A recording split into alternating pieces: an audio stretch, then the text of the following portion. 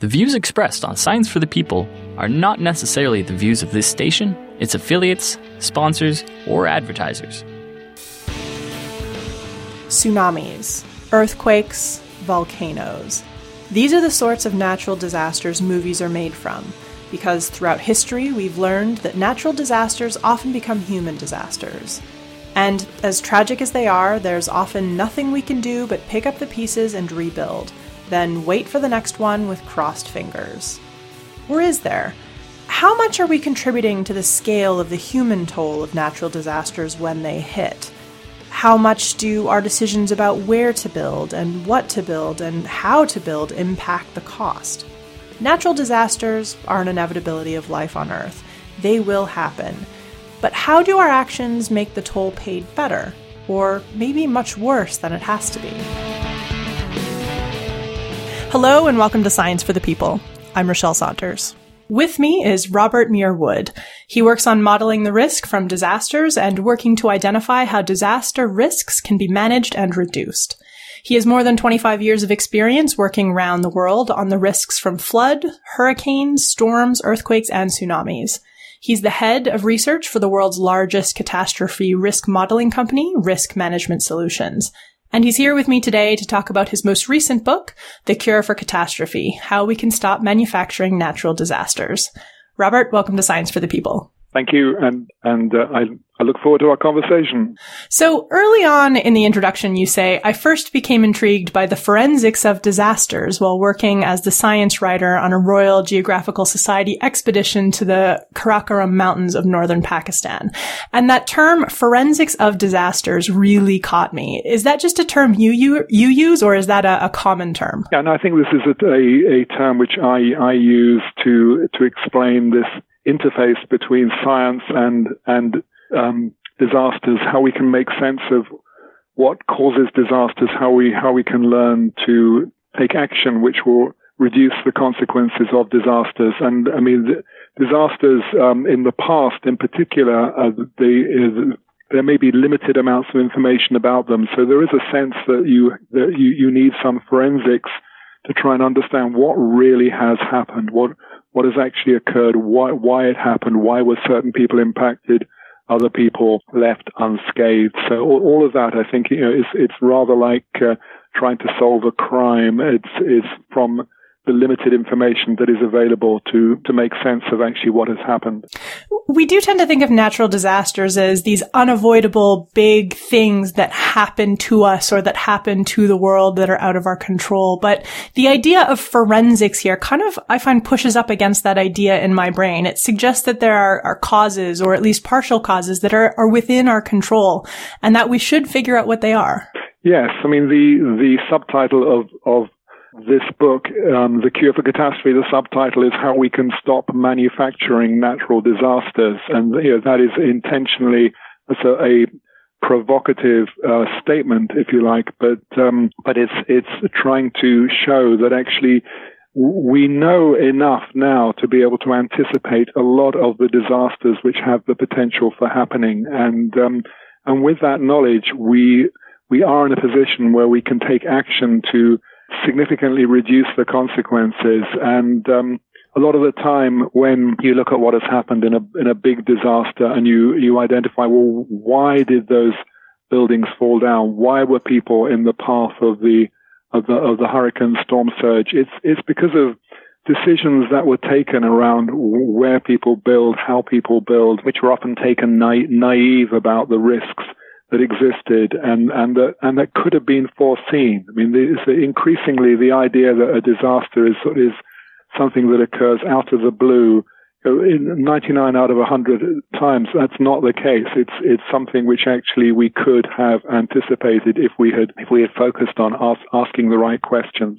Yeah, there definitely is this tension of there's a thing in the world we can't control. Obviously, we can't control when and where an earthquake happens, but we can control a lot of stuff, such as where we decide to build things or how we decide to build things. Yes, I mean, absolutely, and it makes a huge difference. I mean, if we look at earthquakes, which might be very much the same size, I mean, in recent years, an example is the earthquake in Christchurch, New Zealand in 2011, and the earthquake of a similar magnitude 6 to magnitude 7 size in Haiti in 2010. And the Haiti earthquake, I mean, we don't really know how many people died, but there are estimates up to 250,000 people killed in that. And in New Zealand, it was I think around 100, and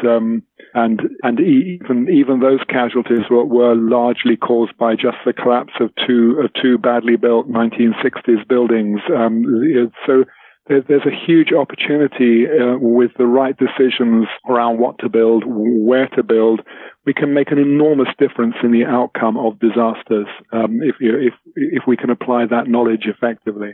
Something that I hadn't really thought about before, but now after reading your book makes perfect sense, is that after some kind of disaster like an earthquake or a flood, there's obviously some science that gets done. I'm assuming scientists sort of descend upon the location to try and learn what they can learn, both about the natural part of the event, so the earthquake, the flood, but also what kinds of lessons learned can we take from how we built things or the structures that were in place, or just what happened at the time that we can maybe try and mitigate for future catastrophes. Yes, I mean, this is all part of the forensics, if you like. It's actually,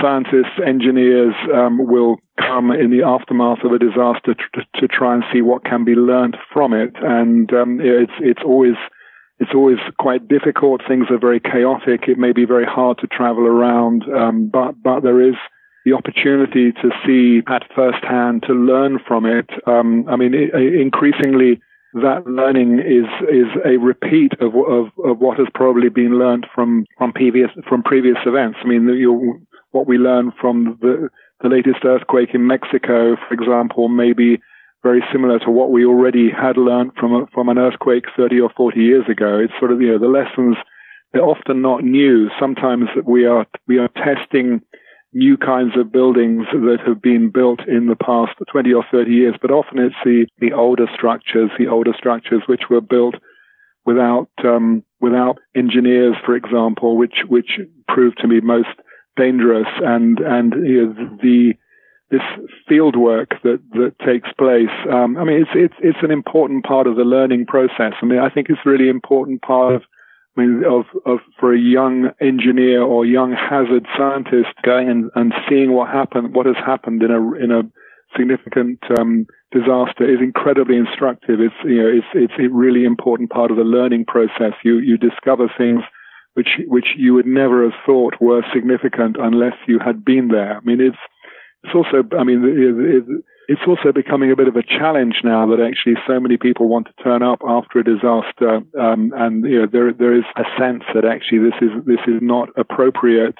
This is getting slightly out of control, and I'm not quite sure how we do control it, but it is still a fundamental component of how we learn, and is from this learning, from this science, that actually we can take actions which will reduce the consequences of future disasters. It must be quite a thing as an engineer to walk into a space like that after an earthquake and see the result of something that maybe you might have built, and how it was either able to withstand that kind of natural disaster or maybe how it didn't and how exactly it failed. That must be really both a difficult thing, a fascinating thing, a really instructive thing for, in particular, engineers to look at. Yes, it's all of those. As I say, it's a really powerful lesson, and you will be surprised by things. One addition to our knowledge, which has just been coming through in the last few years, is actually what a disaster actually feels like live.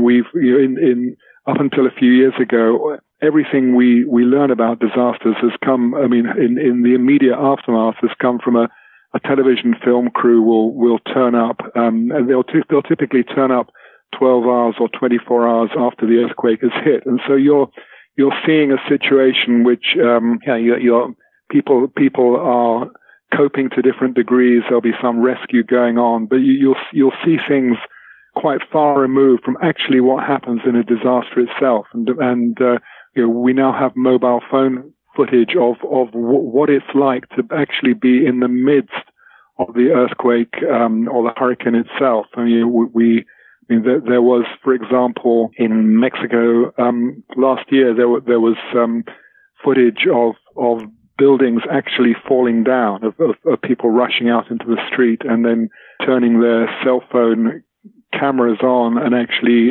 a building was shuddering and then fell. And I think that is another layer of additional knowledge which we simply haven't had. I mean, unless you've actually been through a disaster yourself, you will never have seen a building fall down. Now we have really interesting and important and real-time information on it, or of actually what that is like, how buildings do collapse. So I want to talk about some of the specific kinds of catastrophes we face, and in particular, which is a topic you return to regularly in the book, how some of the decisions we make as people, how the policies we put in place, how sometimes our decisions to build in certain places and in certain ways can impact how severe those catastrophes can be from our perspective. So I think probably one of the best places to start is in the same place you start in the book, which is talking about tsunamis and floods, and in particular, our confidence in walls.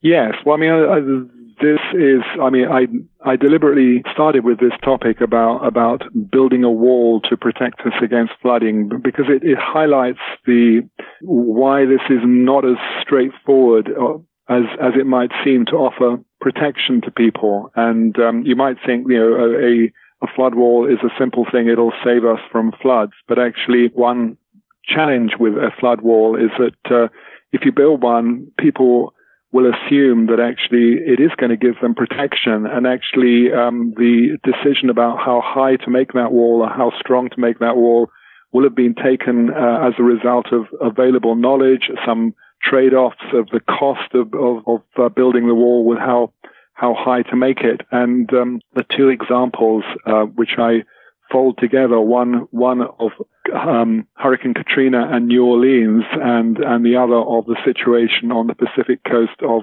Japan. In both cases, government agencies built walls, and people, many people assumed that the wall would protect them, and that the situation in Katrina was that a lot of people stayed in the city of New Orleans even after they'd been told they should evacuate. They stayed because they assumed that actually nothing was going to happen.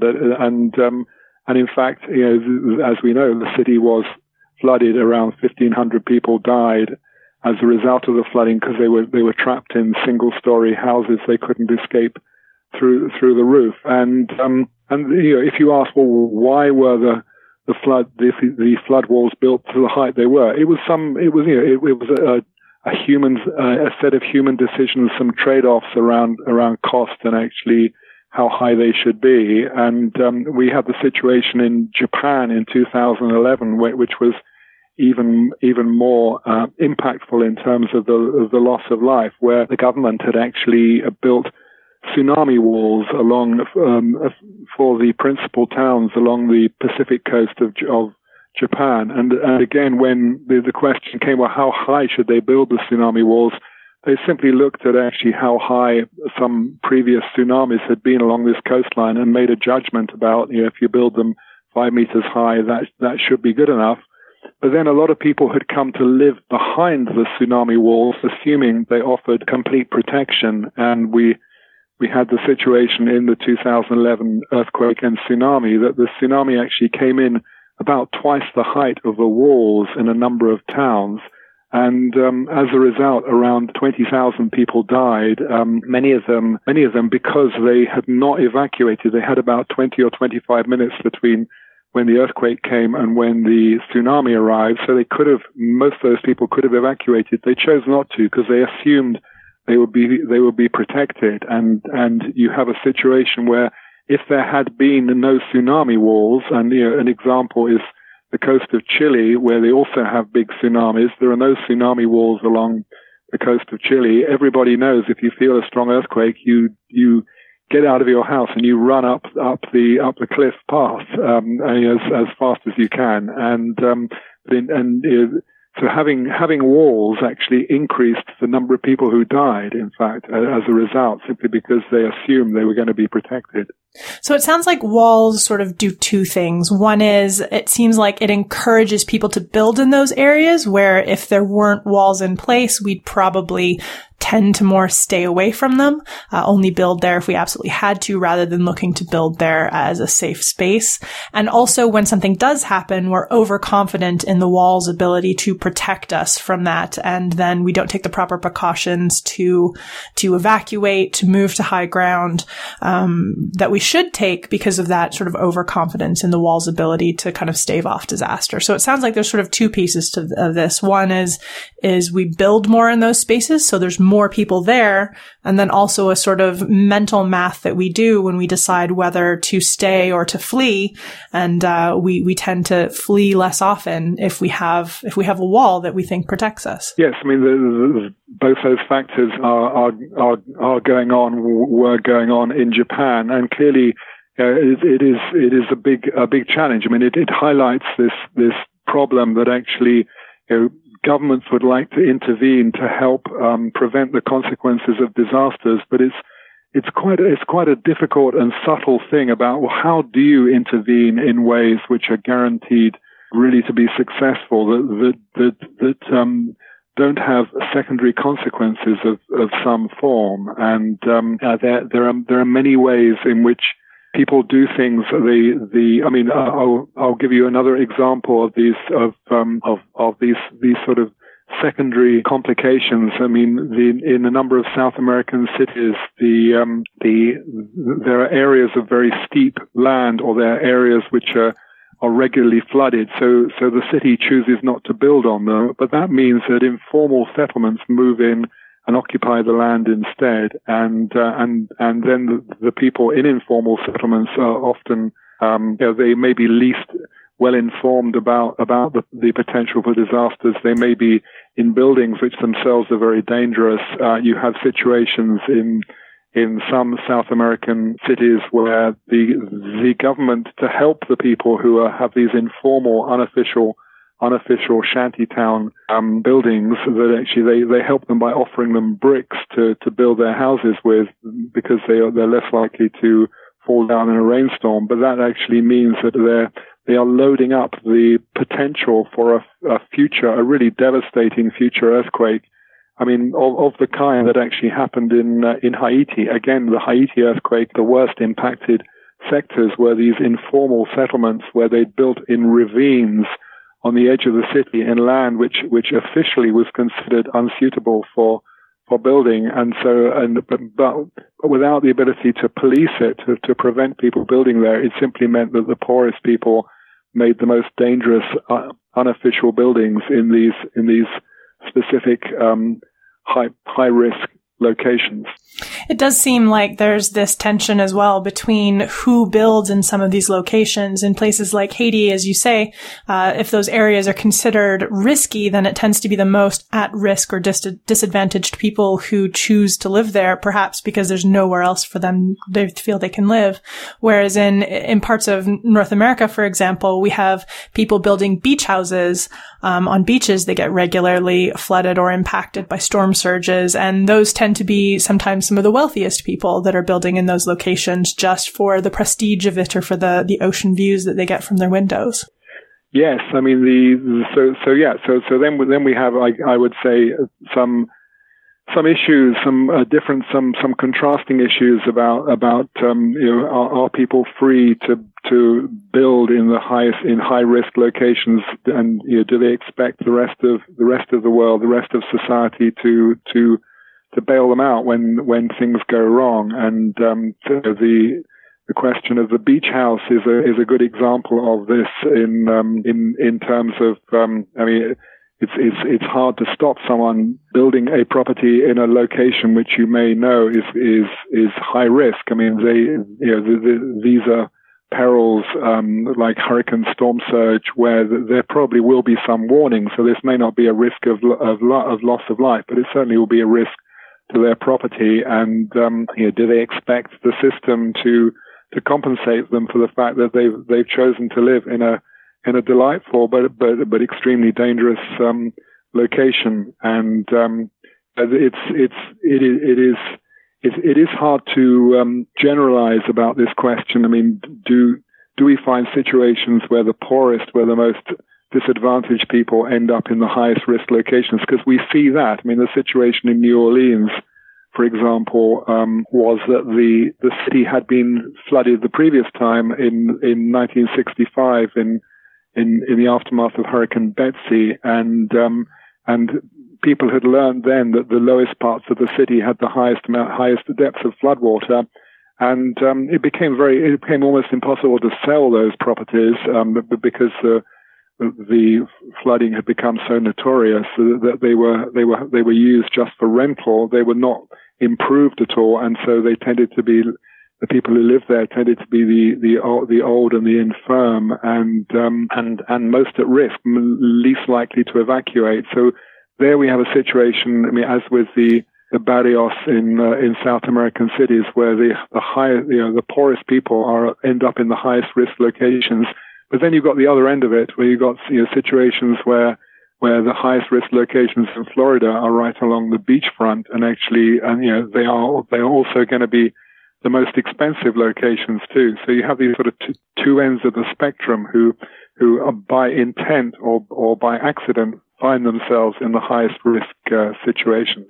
So I am interested to talk about insurance, because this was a big topic in the book, both the history of insurance, which I didn't know about, that was fascinating in its own right, but also some of the challenges the insurance industry faces when it comes to natural disasters, and who ends up kind of picking up the dime when an insurance company or the insurance industry can't cope with the amount of claims that come out of a major national disaster. So can you maybe give us a little flavor of some of the history of how insurance came to be? It's something that we all think about as just like a normal part of life now, but it's not actually that old. Yes, I wanted to fold in this story of insurance into this, exactly because it is not very well known. It's probably not very well respected, and it's an important component of this story of our response to disasters. As important as the scientific knowledge that has been gained about what determines earthquakes or how do hurricanes actually move over the ocean. So insurance was founded in the late 17th century, in the 1680s or 90s, and the first insurers appeared. And they appeared in the aftermath of the Great Fire of London, which was in 1666. There are many ways of thinking about it where you can see that actually it provided the perfect environment for insurance to take off, because here you had they rebuilt the city of London out of brick and tile in place of the wood and thatch that existed before when the city burnt down.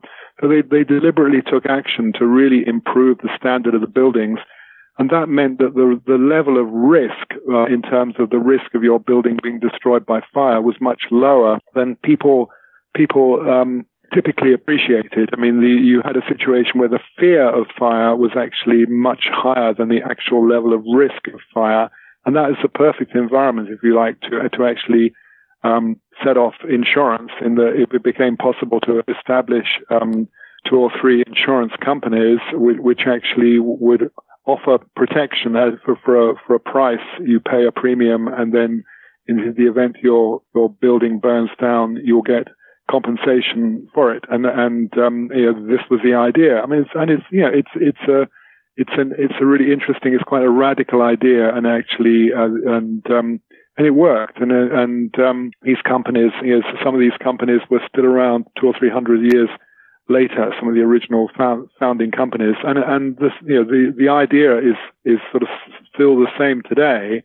The idea of covering disasters first turned up at the very end of the 19th century, and then got going through the 20th century. That it was, the idea, again, this was a really radical idea that you could protect your building through insuring it against hurricane or earthquake, and that took off. And to start with, you can see the way it was being covered was actually pretty expensive, but actually no one knew what the true cost of risk should be. But it meant that insurers had to think about these ideas of the cost of risk. And that was really novel, and the apparatus they developed for thinking about risk required understanding the history of previous events in a given region. So if you were insuring a property in an island in the Caribbean, you'd want to know, well, how many earthquakes have we had over the previous 200 or 300 years? How many hurricanes?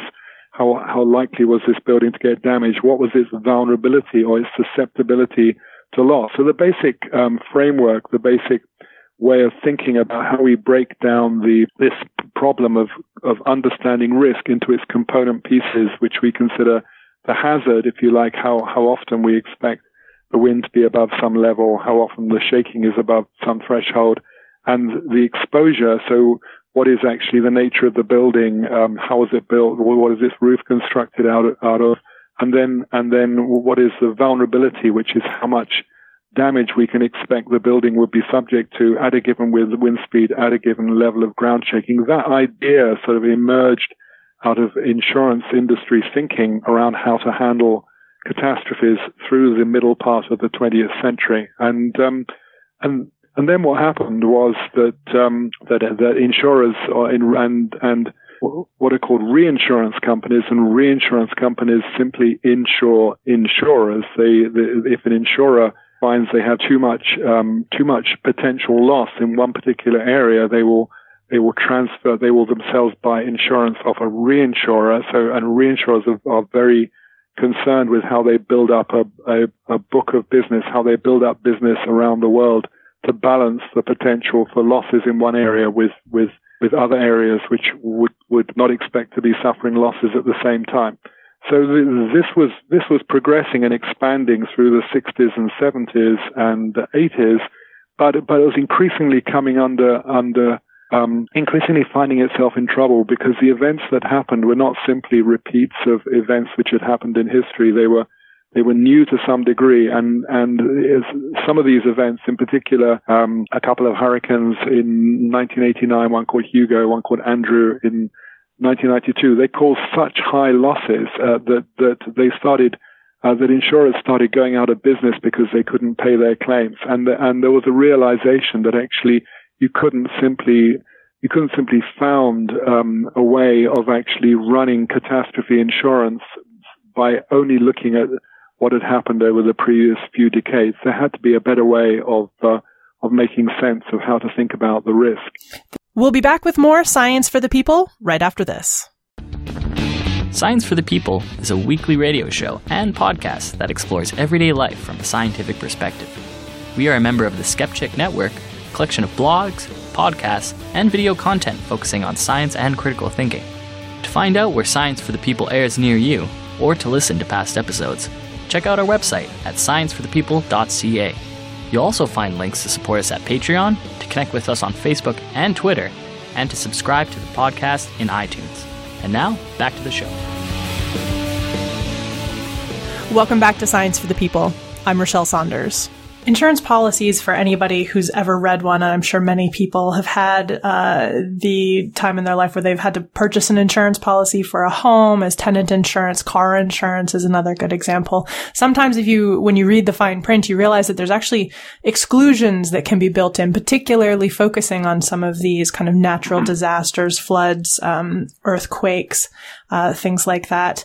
And I presume that in some situations those are there because the insurance company can't really calculate the risk or isn't able to take on that risk. But also, I'm also curious as to how that plays out once those kinds of disasters actually happen. It seems like insurance, in particular during a massive disaster or catastrophe, that gray zone becomes a lot less easy to defend from a PR standpoint. Well, so yes, I mean, obviously, ideally, there's how insurance should work. The actuality is going to be a little messier in terms of reading the small print. I mean, there is now a recognition that this is a problem. That it is a problem that that if you measure the impact of disasters, I mean, if you looked at the economic impact of disasters and you compare what is the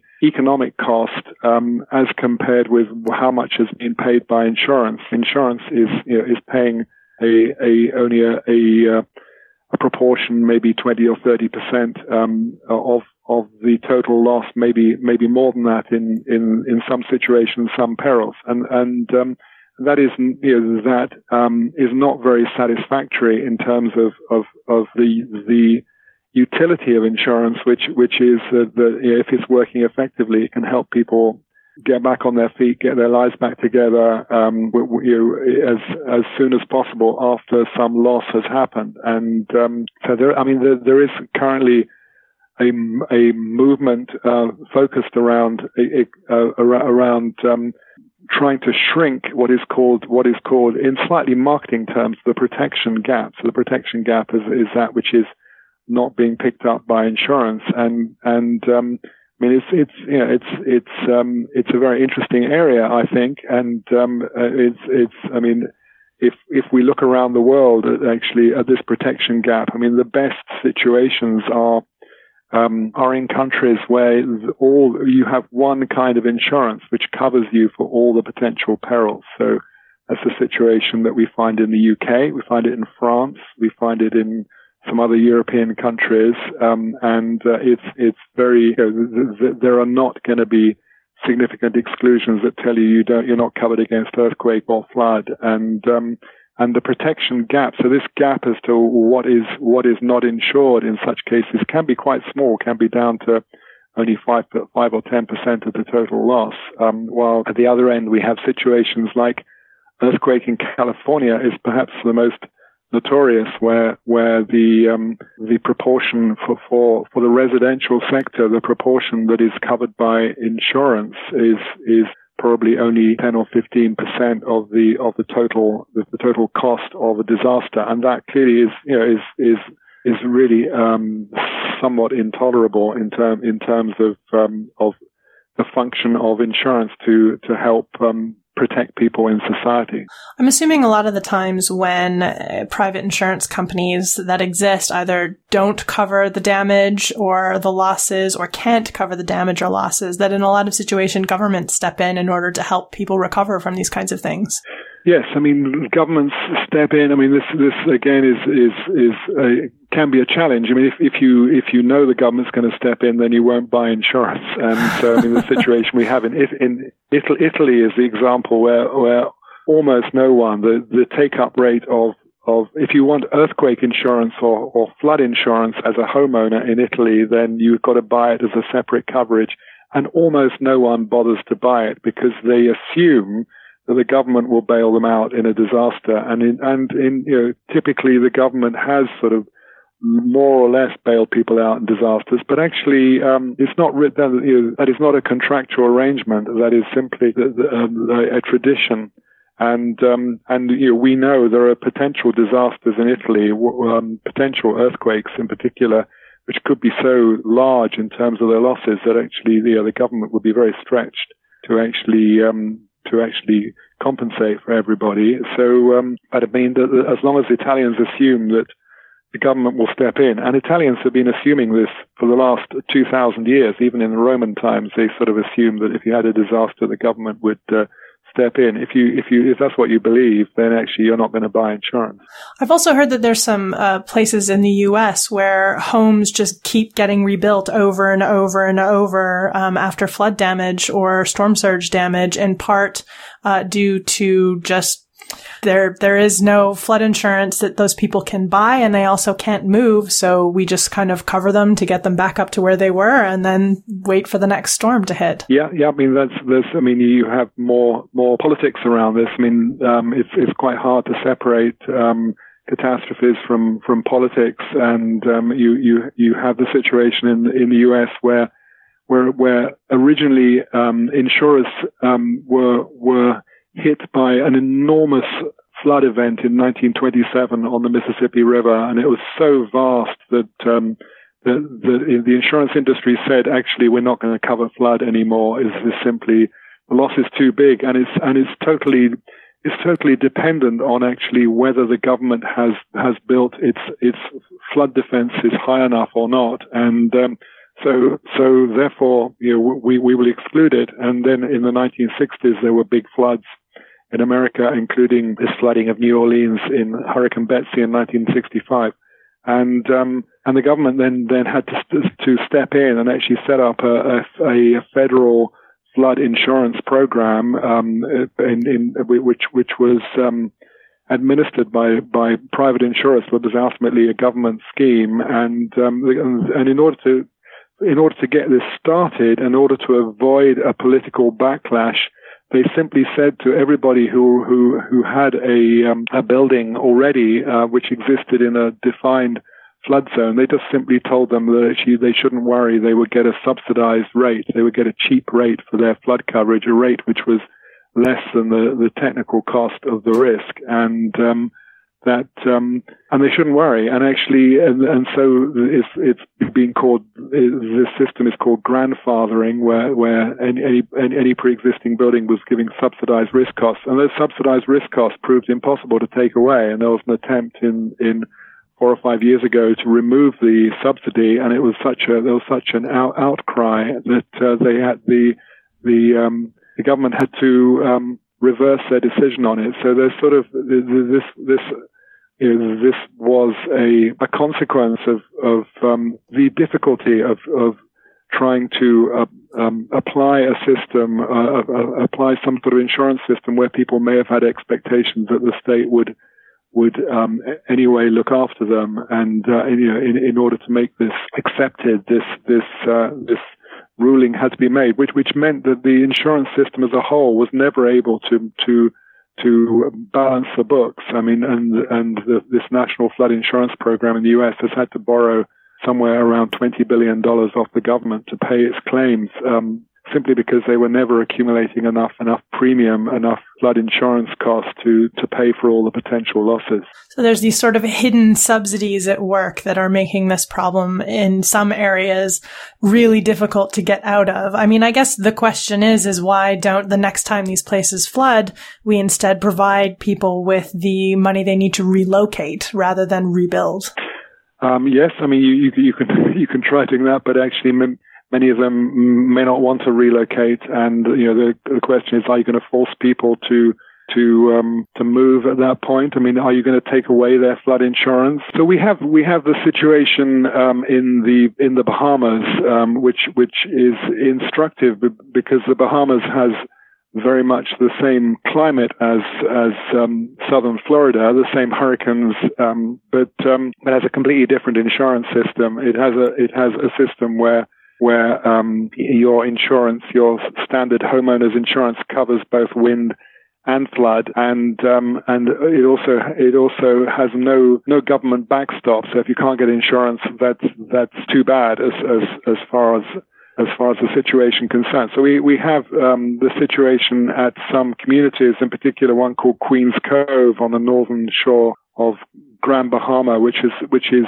a canal estate. Is where canals have been cut and the land which has been dug out has been used to raise the ground, and then houses have been built on this raised ground. But the actual elevation of the properties is less than a meter above sea level, and these properties have flooded repeatedly and in storm surges from passing hurricanes, and to the point where actually the insurers said, well, you can't buy insurance here anymore. It's actually, the risk is too high. And that meant that without insurance you couldn't get a mortgage, and houses started to become abandoned. But on the edge of this area, or the area of abandoned properties, some people realize that if you raise the property up on concrete stilts as upper floor, then actually you could bring it back to being insured again, to getting a mortgage again, and I feel this story of actually what has been happening. It's instructive about what we can expect to be happening around sea level rise and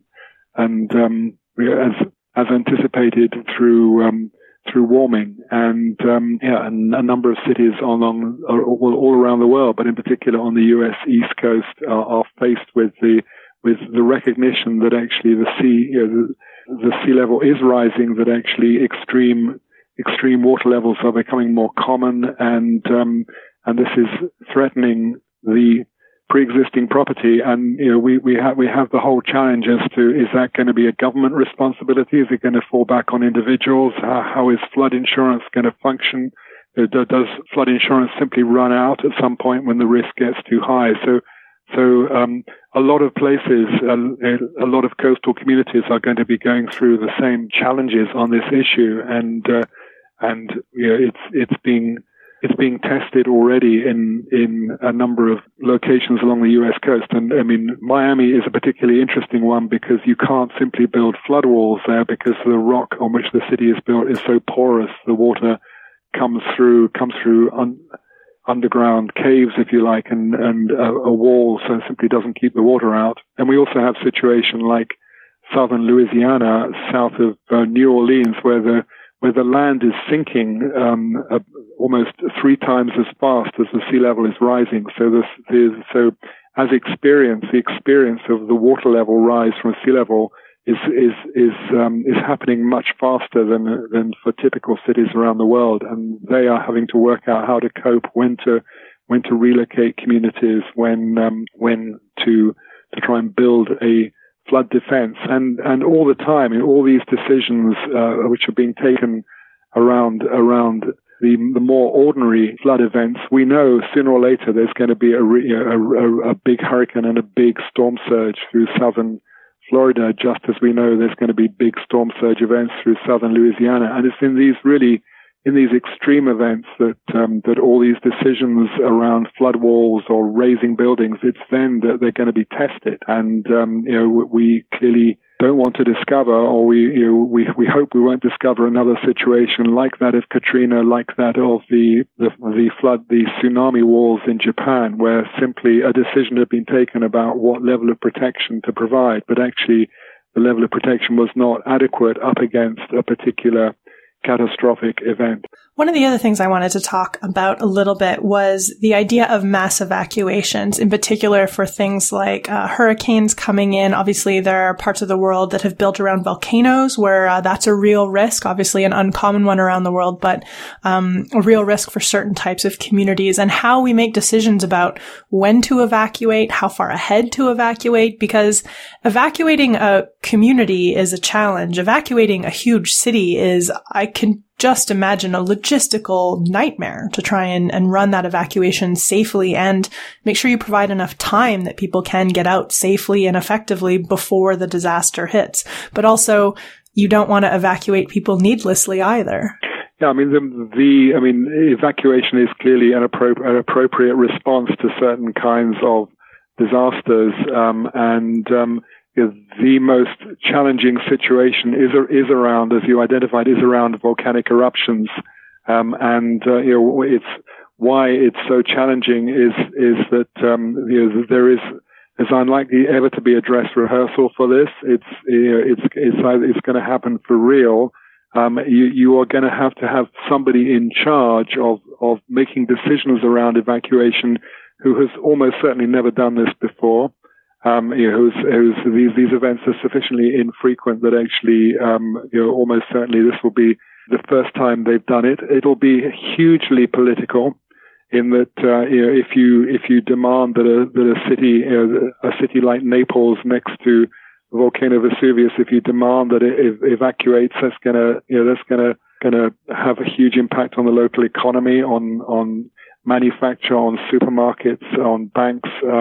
Everything, and people are going to be very reluctant to do it. If you may evacuate people because you think there's signs the volcano is coming back to life, but you don't actually know when it's going to erupt. So you may evacuate people too early, and in which case they'll start drifting back again when nothing happens for a few days, and then they may be in the path of the event when it does happen.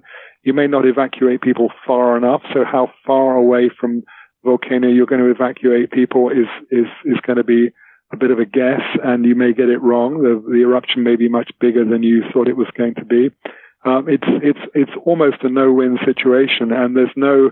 You could see, maybe there should be some international agency that is helping countries in this area, because they're going to find themselves, there is international expertise amongst volcanologists, but actually they're going to find themselves on their own when it comes to taking decisions. And, we have examples in the 20th century, have examples in the Caribbean of one eruption in the French territories in, I think, 1901, when the local governor on the island of Martinique, at the city of Saint-Pierre, the local governor just wanted to calm people down and told everybody, "Don't worry," and it's fine, we'll be safe. And then the whole city was destroyed by the eruption, and only one prisoner incarcerated deep in a dungeon survived. And you have that situation, and you have the opposite situation in the 1970s in the neighboring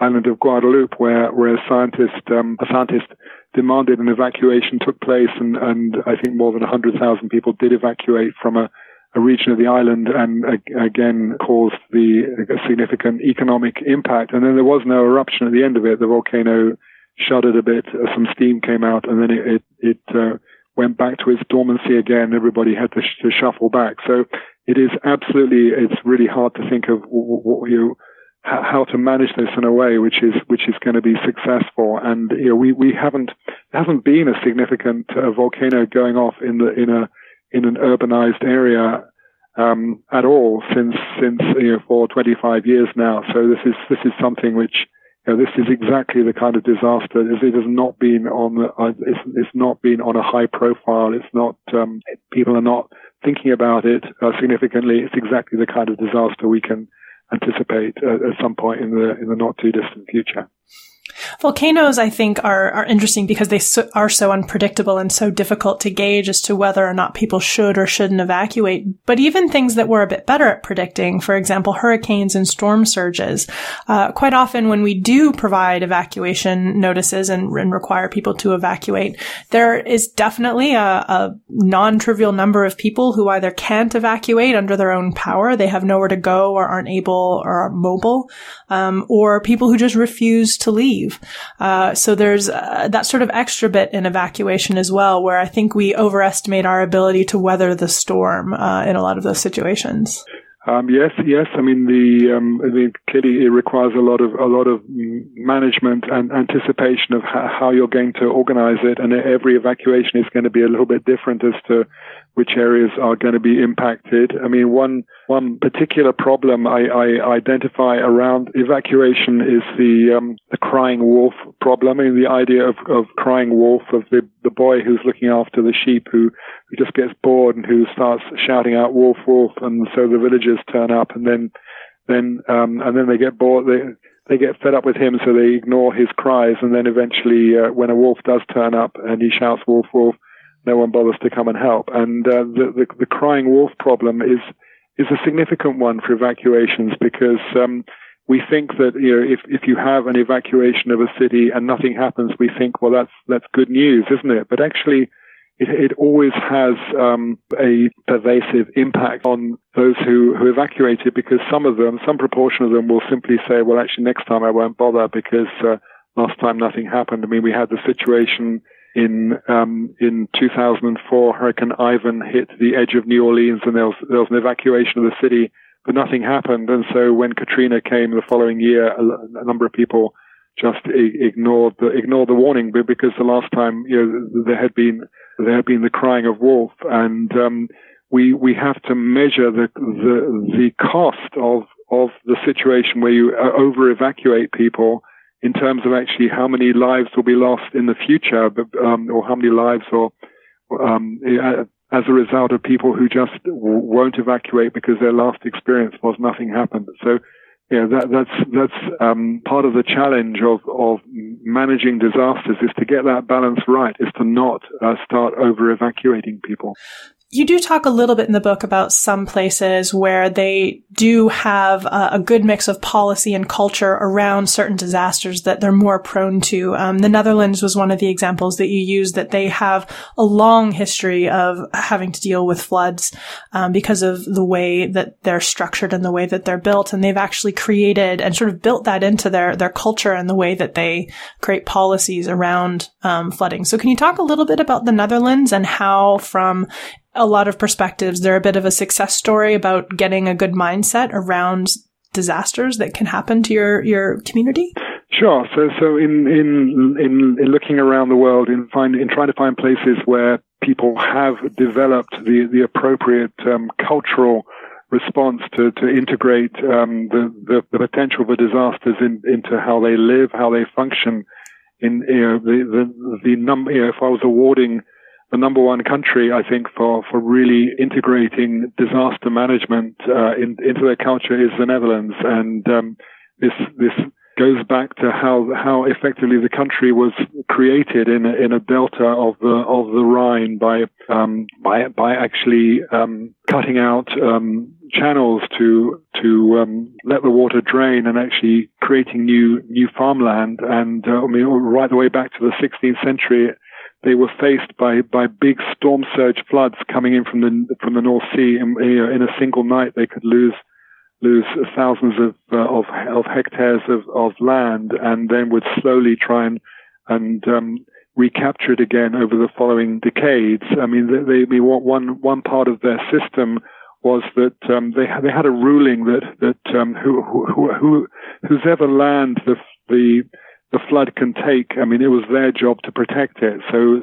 that you had to manage the flood defense that protected your land. And they had someone would come around called the Dike Count, whose job it was to check that your flood defense was in good condition, and to point out where it was defective or too low or was eroding, and actually demand that you make improvements to it. And actually they would then come back a few months later, and actually, if you hadn't made the improvements, they could confiscate your land. If you wanted to get money to raise the defense, then they might be the only source of funds, and they would charge a high interest rate. So it was quite a punitive system, but it was very effective in it really, over time. And if you looked at the battle with storm surge floods, you could say that in the sort of 14th and 15th centuries, the Dutch were sort of losing land faster than they could reclaim it. But actually, by the 17th century, they'd really got on top of it. They created windmill-powered flood pumps and a whole system of where the management of the flood defenses was sort of everybody's problem. They didn't just have a small group of experts who were in charge of managing their disasters. It was everybody's function. The whole village.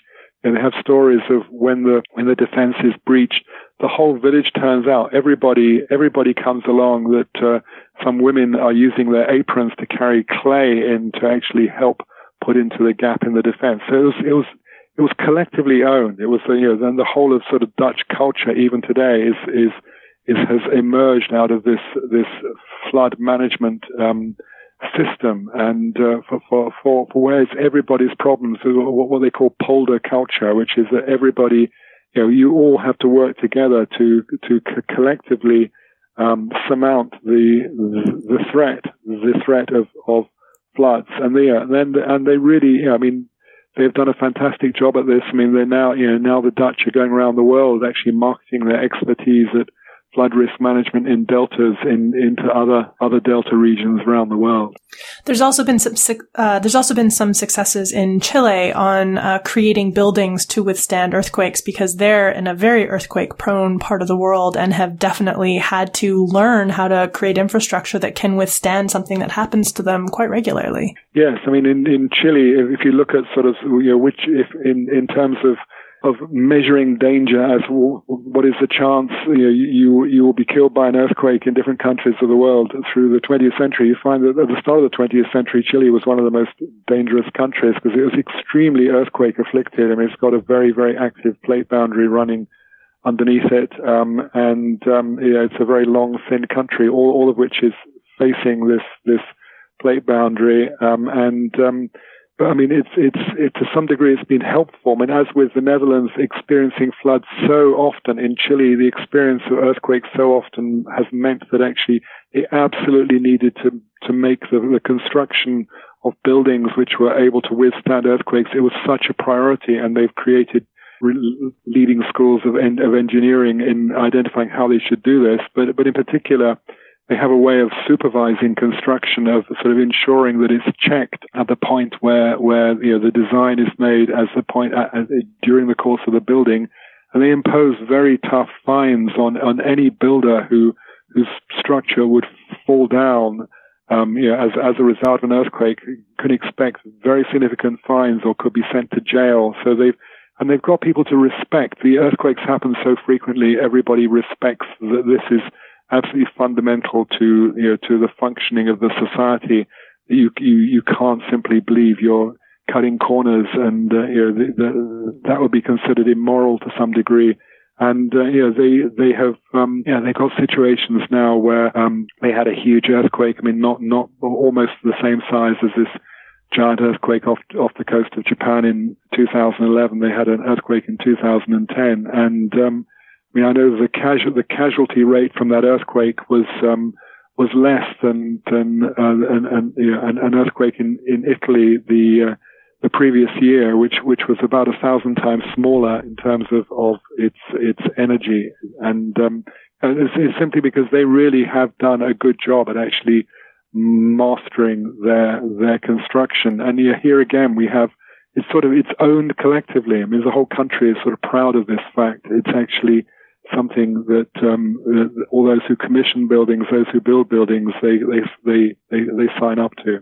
I think both of these are great examples of how it's not just enough to know what to do. You also have to make sure and enforce that people do it, because these kinds of behaviors that create lax structures or that create lax dikes in terms of what's happened in the Netherlands, those are everybody's problem. It's not just one person's protection that fails. If a building falls down, it's not the builder that gets killed. It's the people who are in the building or the people who are around the building at the time. And I think both of these are really illustrative examples of how important it is to have the social impetus to really force people to do what we know is right? You can have building codes in place and you can factually know how to build a building to withstand an earthquake, but you also have to make sure that people don't cut the corners, that people actually build the buildings to code, which in a lot of parts of the world is as much the struggle as getting the right building codes in place. Yes, no, I mean, it is absolutely the case. I mean, if you're looking at success in this area, it needs to be collectively owned, and people have to see that clearly there are sectors of the economy who resist some sense of supervision or someone coming along to check on them, and actually you have to create enough government, if you like, that it can actually manage this process effectively, and that because it's actually going to be to the benefit of everybody if you can